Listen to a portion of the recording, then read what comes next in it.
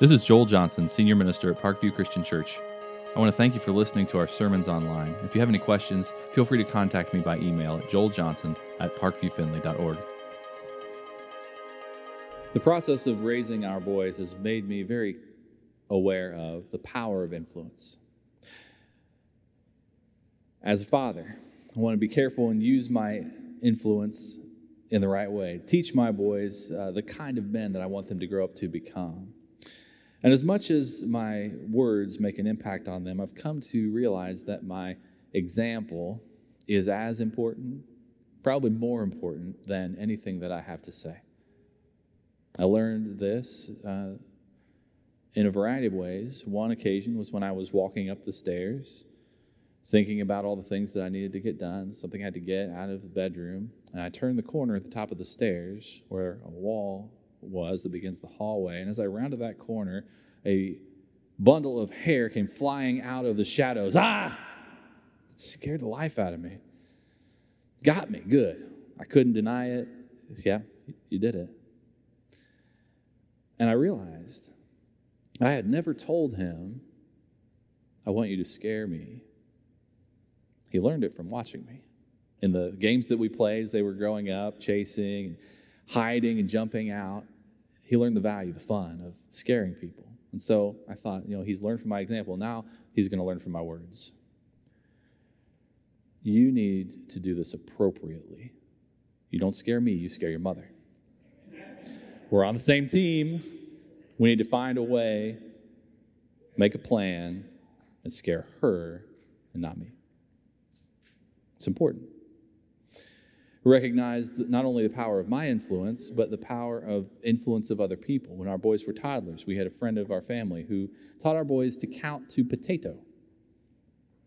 5, 6, 7, potato. Do you know how hard it is to get toddlers to stop counting to potato once they've learned how to do it? It was a long, long process. And so because of that, we're not very careful about who gets to have that influence, that example, the opportunity to speak into their lives. Now, all of this is important for us as we begin to study Romans chapter 11, very specific chapter that Paul wrote, very, very particular subject that he's speaking about. And it's one of those chapters in the Bible that we read through about the people of Israel and their need for Jesus and the implications of them having turned away from Jesus as the Messiah and needing to recognize him and find grace in him. We read all of that and we wonder, how is this applicable to me? And that's the challenge that we face today as we read through these words and find real meaning about our lives and our relationship with the Lord. As we read through this chapter, what we'll recognize is the early parts of Paul's letter to the Christians in Rome, the chapters preceding this. Chapter 11 is very much a summary conclusion of chapters 9, 10, and 11. Paul's going to be bringing back information even as far back as chapters 6 and 8. Ideas, themes that make an impact on the message that Paul is communicating through this passage. And so we need to keep some of those things in mind as we read. Now, very specifically, I want you to remember the beginning of chapter 9 when Paul expressed his sorrow over the people of Israel. He was heartbroken over the fact that they had not, all of them, accepted Jesus as their Savior. Chapter 10, the beginning of that chapter, Paul very specifically expressed his prayer for the people of Israel, that they would recognize their need for Jesus. And now, chapter 11, Paul is going to continue that discussion to help us understand how this works. So if you want to turn with me, we're going to begin reading in verse 1 of chapter 11. You read along in your Bibles. The words will be on the screen behind me. If you have a phone or tablet and you want to use the YouVersion app, just search under events for Parkview Finley, and you'll find scripture and sermon notes in the YouVersion app for our service this morning. Let's begin reading in chapter 1. I ask then. Now, this is the reminder, this transition phrase to connect our thoughts to chapters 9 and 10. Paul talking about the people of Israel apart from Christ. I ask then, did God reject his people? By no means. I'm an Israelite myself, a descendant of Abraham from the tribe of Benjamin. God did not reject his people whom he foreknew. Don't you know what Scripture says in the passage about Elijah? How he appealed to God against Israel? Lord, they have killed your prophets and torn down your altars. I am the only one left, and they're trying to kill me. And what was God's answer to him? I have reserved for myself 7,000 who have not bowed the knee to Baal. So too, at the present time, there is a remnant chosen by grace. And if by grace, then it cannot be based on works. If it were, grace would no longer be grace. So in this opening passage, Paul raised an interesting question concerning the Israelites. Did God reject his people? His answer is no, and he provides two examples against this idea. The first example is his own life. Paul was an Israelite, a very dedicated Israelite, dedicated to the Jewish faith. But he was not rejected by God. He had accepted Christ. He was saved. His example carries particular emphasis for the people of Israel because of his dedication, carries particular emphasis for us because now that he is a Christian, he has dedicated his life to the gospel message. Philippians chapter 3, verses 4 through 7, Paul spoke specifically about the dedication he had here and there. It says this: if someone else thinks they have reason to put confidence in the flesh, I have more. Circumcised on the 8th day of the people of Israel, of the tribe of Benjamin, a Hebrew of Hebrews. In regard to the law, a Pharisee. As for zeal, persecuting the church. As for righteousness based on the law, faultless. But whatever were gains to me, I now consider loss for the sake of Christ. Just as Paul was dedicated to the Jewish faith, he now devoted himself to the gospel of Jesus Christ, traveling, establishing churches, setting up leadership, communicating to those churches, helping instruct them in their theology, their understanding of God and their relationship with him. Paul was a clear example of God's grace extended to the people of Israel. He was a Jew who had accepted Christ. They had not been abandoned, but their salvation was not a matter of their national standing with the Lord. It was a matter of personal decision of accepting Christ themselves. And we realize through Paul's example, there's such power in a personal testimony, such power in the example that we each have because of the work of Christ in our lives. God has provided us with a powerful story, a story that demonstrates very clearly the power of God at work in our own lives. God has provided us with experiences that we can share with others to help them see how God can work in their lives as well. Incredible example. Notice that Paul spoke again of the foreknowledge of God, calling on a theme that he spoke of earlier, that God knew what would happen among the Israelites, among his chosen people, even before he called them, before he called Abraham. God could see all of the things that they would accomplish, all the things that they would decide. He knew about the struggle they would have to be obedient. He knew about their rebellion. He knew about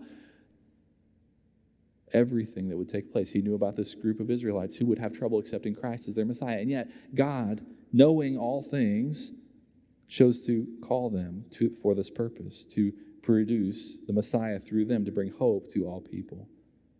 The second example that we have from Paul is Elijah, the Old Testament prophet. Elijah, who lived in very difficult times. Remember a few weeks ago when Brady preached, he talked about the confrontation of Elijah and the prophets of Baal on Mount Carmel, and the victory that Elijah won for the Lord, demonstrating to the Israelites who gathered there that God was the one true God. After that confrontation, Queen Jezebel, King Ahab, threatened Elijah's life. He fled from them in despair. He prayed against the people of Israel, calling out to God. They have torn down your altars. They have killed all your prophets. I'm the only one left. I'm alone. He was feeling defeated, feeling lost, feeling alone and afraid. And God's answer to him reminded him of God's power at work among his people, of his presence there. There are still 7,000 who have not bowed their knee to this false god. Still 7,000 Israelites who have remained faithful.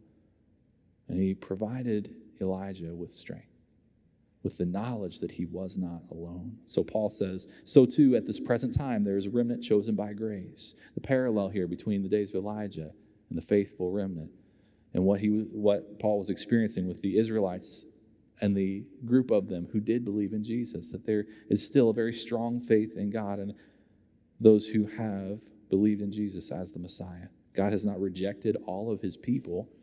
God is responding to their decision about Jesus Christ. Paul's point in the last verse of this section is to sum up the main passage of Romans, that For a sinner to be saved, they would need to have grace through Jesus Christ by the power of his blood to forgive sins. And only through Christ can we find salvation. It is grace that we have been given, not something that we can earn, not something that we can accomplish. If it were, it wouldn't be called grace. He continues in verse 7. What then? What the people of Israel sought so earnestly, they did not obtain. The elect among them did, but the others were hardened. As it is written, God gave them a spirit of stupor, eyes that could not see, ears that could not hear, to this very day. And David says, may their table become a snare and a trap, a stumbling block and a retribution for them. May their eyes be darkened so they cannot see, and their backs be bent forever. Again, I ask, did they stumble so as to fall beyond recovery? Not at all. Rather, because of their transgression, salvation has come to the Gentiles to make Israel envious. But if their transgression means riches for the world and their loss means riches for the Gentiles, how much greater riches will their full inclusion bring? I'm talking to you Gentiles. Inasmuch as I am the apostle to the Gentiles, I take pride in my ministry, in the hope that I may somehow arouse my own people to envy and save some of them. For if their rejection brought reconciliation to the world, what will their acceptance be but life from the dead? If the part of the dough offered as first fruits is holy, then the whole batch is holy. If the root is holy, so are the branches. So now we read more of Paul's thoughts that he's already written about earlier in the letter. First, we read about this idea of hardening. In the same way he spoke of the hardening of hearts in chapter 9, he applies this idea to the people of Israel. Those who had not believed in Jesus as the Messiah were hardened. And there's three things we should note about this hardening. First, the hardening is not what caused them not to believe in Jesus. They made their decision about Jesus, and then they were hardened. Second, this hardening is not final. God did not harden them and send them off to destruction or condemnation. This is temporary. Third, God has a purpose in his hardening. And he will use the disobedience of Israel to reach the Gentiles with the gospel. The faith of the Gentiles will stir the Israelites when they see what they're missing out on. And God's plan is to bring those who have been hardened back around into another opportunity for salvation through Christ. Now, the word hardened that we read here in this passage is a different word than what was used in regard to Pharaoh from the Old Testament. Remember, we talked a little bit about what that word hardened meant when it was used in regard to Pharaoh.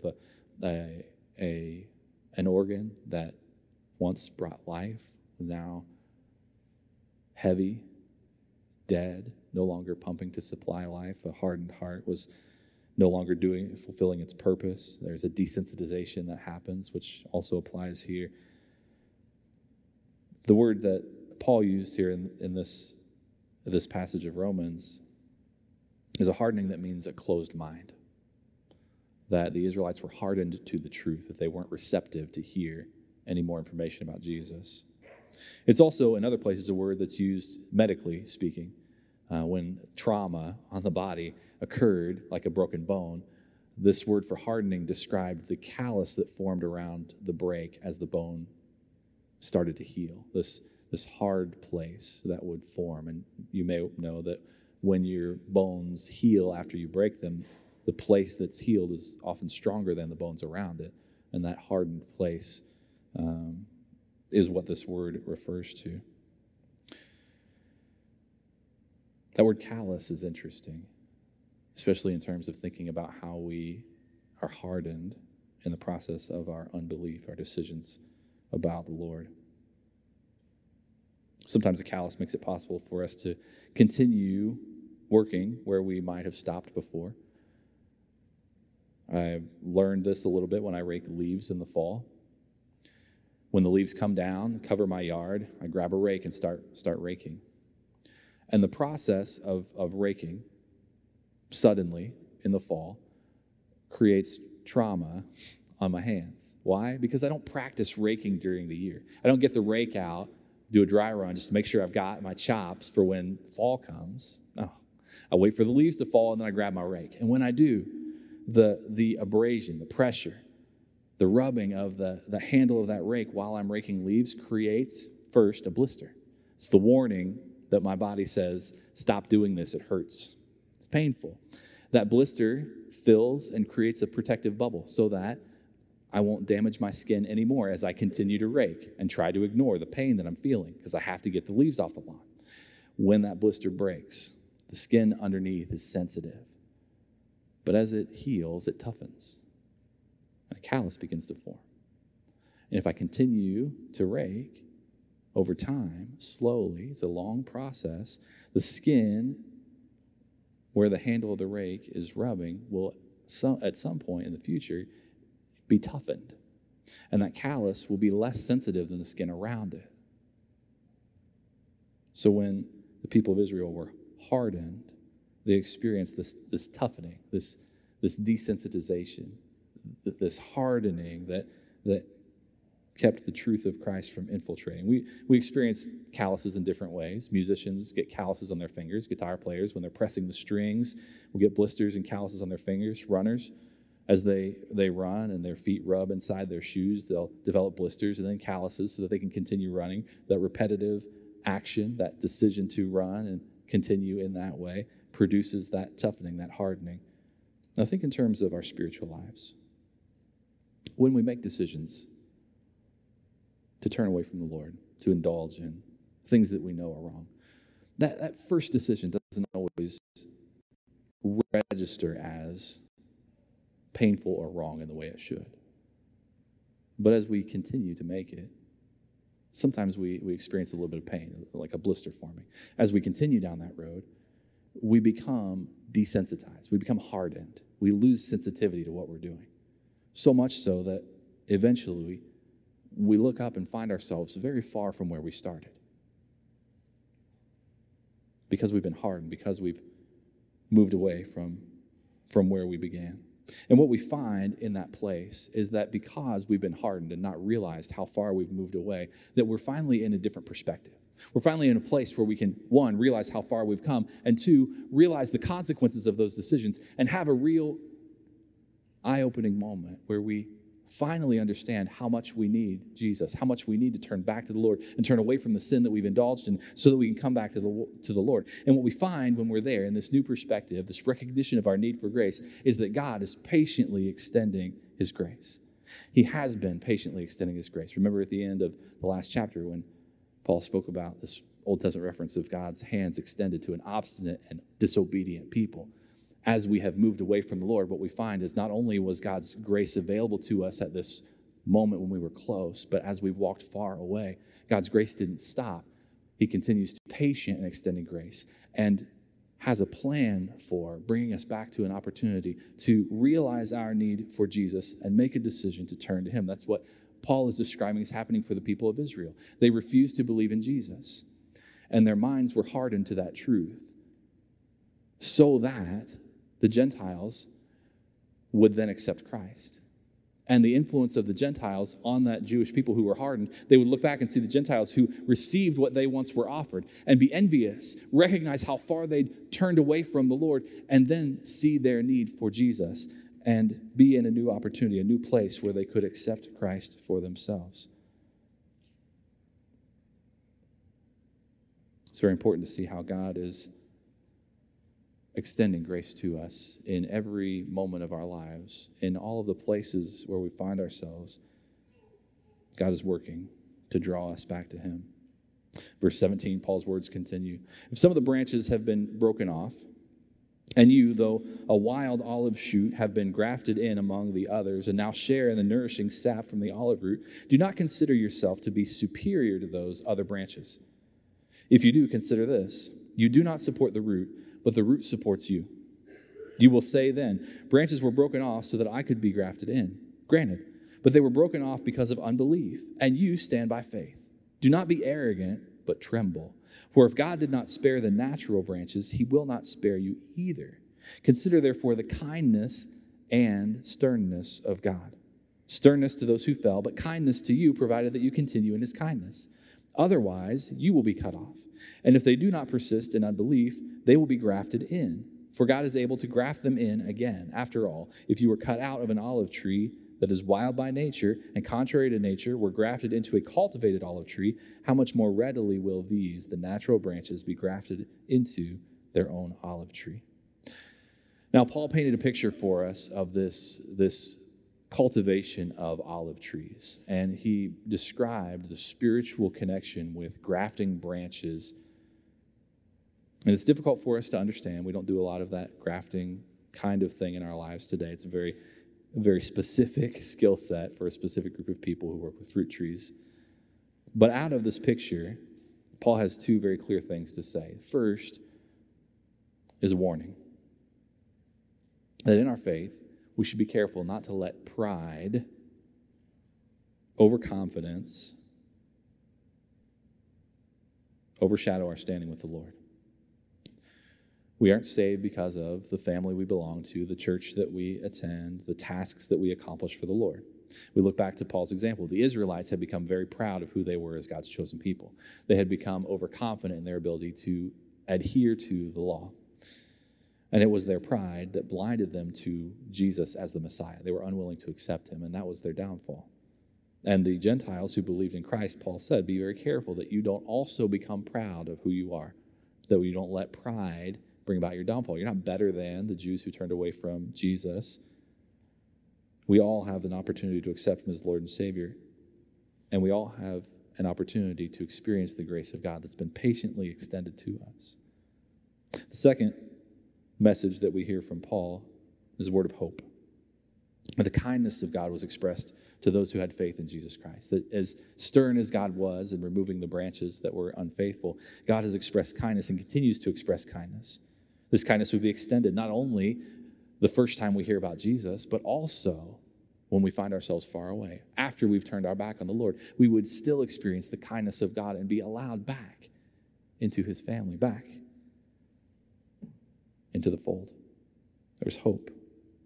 What we find in this example of fruit trees and the grafting of branches is a message that God always provides what we need to grow. It's available to us.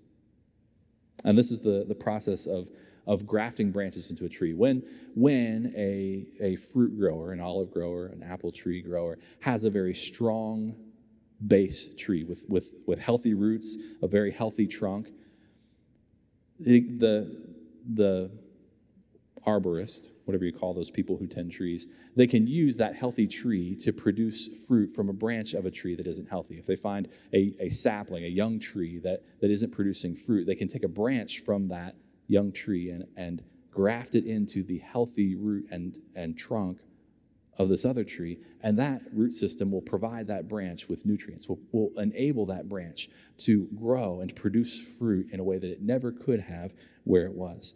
Now, the process of moving a branch from one tree to another involves cutting, pruning. There's a very specific cut that's made on the healthy tree and also a cut that's made to move the branch from where it is.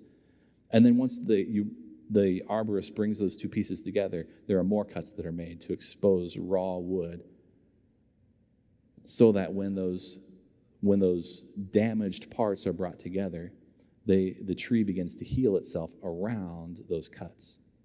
Rather than the healthy tree just healing over the cut, when they place that new branch in and connect the pieces, they bind it together, and the tree actually heals around the wounds, incorporating that branch into the trunk of the tree. It's an amazing process that you might not have realized was even possible, that this healing incorporates that branch into the tree. And that new branch is given access to the supply of nutrients from the roots, given access to everything it needs to grow and produce fruit. We think of how that works spiritually. And it's very similar to what Paul told us earlier in chapter 8 about the power of the Holy Spirit at work in our lives, that we have constant contact with the Spirit, empowering us, supplying us with everything that we need so that our lives will produce fruit, the fruit of the Spirit. And as branches engrafted into the tree, we find a source of life and strength in the Lord that enables us to produce fruit.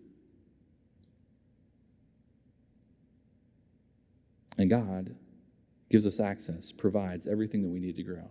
But the process of growth is not always simple and painless and easy. The process is often very painful. The first step is the cuts that are made to remove us from our environment so that we can be grafted into the tree. The cuts that remove the negative environment from our lives, the painful process of cutting away the sinfulness that we need to leave behind as we turn to the Lord. That's the first cut that's made. And then as we come close to the tree, the source of life, those wounds need to be made so that as we're grafted in, we can heal and become a part of the tree. That's an important part of the process of growth that we aren't always prepared for. That yes, this new access to the tree will give us everything we need to grow, will give us life. And yet, as we grow, as we find ourselves there, we have to deal with those pains. We have to deal with those wounds as we surrender them to the Lord and allow him to heal us so that we can grow. Romans chapter 11, verse 25 is where Paul continues. He says this, I do not want you to be ignorant of this mystery, brothers and sisters, so that you may not be conceited. Israel has experienced a hardening in part until the full number of Gentiles has come in. And in this way, all Israel will be saved. As it is written, the deliverer will come from Zion. He will turn godlessness away from Jacob. And this is my covenant with them when I take away their sins. As far as the gospel is concerned, they are enemies for your sake. But as far as election is concerned, they are loved on account of the patriarchs. For God's gifts and his call are irrevocable. Just as you, who were at one time disobedient to God, have now received mercy as a result of their disobedience, so they too have now become disobedient in order that they too may now receive mercy as a result of God's mercy to you. For God has bound everyone over to disobedience so that he may have mercy on them all. Oh, the depth of the riches of the wisdom and knowledge of God. How unsearchable his judgments and his paths beyond tracing out. Who has known the mind of the Lord, or who has been his counselor? Who has ever given to God that God should repay them? For from him and through him and for him are all things. To him be the glory forever. Amen. Now, as Paul summarized his thoughts from this passage, one message is clear. God is merciful to us. And not only is God merciful to us, but he expresses his mercy through us to the people in our lives. The first way we experience God's mercy is the way we see him working in our own lives. He's merciful to us, extending grace and forgiveness to us through Christ, a gift that we don't deserve. This mercy makes all the difference in the world, delivering us into a new life, freeing us from sin, drawing us into relationship with him. And this mercy that we tend to focus on because it's been so meaningful, because we have experienced such change as a result of God's mercy to us. And it's a mercy that we come to depend on. But we also need to be aware of how God expresses his mercy through us. That God is using our lives. He's using our story. He's using our relationships to reveal his mercy to others. God even uses our disobedience to make an impact in the lives of others. And Paul's message through this chapter is about how God used one group of people to make a huge spiritual impact on another. And that second group of people would then in turn affect the first. God has been working, patiently extending grace with a very clear and calculated plan. And it's difficult for us to understand how God is working in each of these moments, in each of these situations, to express his mercy, to reveal and extend his grace. He is doing it in a way that I would almost never have thought possible.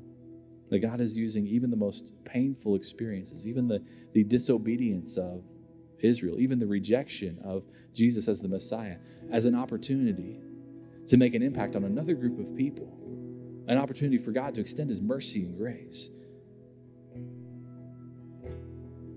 And it causes me to wonder how God is working in our lives today. Not only to extend his grace and mercy to us, but how he's affecting the people that we rub shoulders with every day through our lives. How God is using our example. How God is using our words, even when we aren't aware of it, that we are making an impact, that we are influencing people, and that God is creating opportunity for them to recognize and respond to his mercy and grace. Paul concluded this passage with this praise of God. Oh, the depth of the riches of the wisdom and knowledge of God. How unsearchable his judgments and his paths beyond tracing out. We may never fully understand God's plan. We may never fully understand the intricate way that God patiently extends his grace in our lives and the way he uses us to express his mercy to others. But that doesn't mean we can't be a part of it. And the decision that we have to make is first about accepting grace and mercy from the Lord. And then the decision we have to make is how we can participate with the Lord, how we can come alongside him and support this expression of mercy and grace, how we can help him reach the people in our world, to influence them to understand how much they need the Lord and how they can accept him in the same way that we have. Those are the decisions that we're faced with this morning. And I want to challenge you to think very personally about your relationship with the Lord and how you can grow in your understanding of his mercy and grace. If you have a decision to make this morning, if there's anything in your life that you need prayer for, please come forward as we stand and sing together.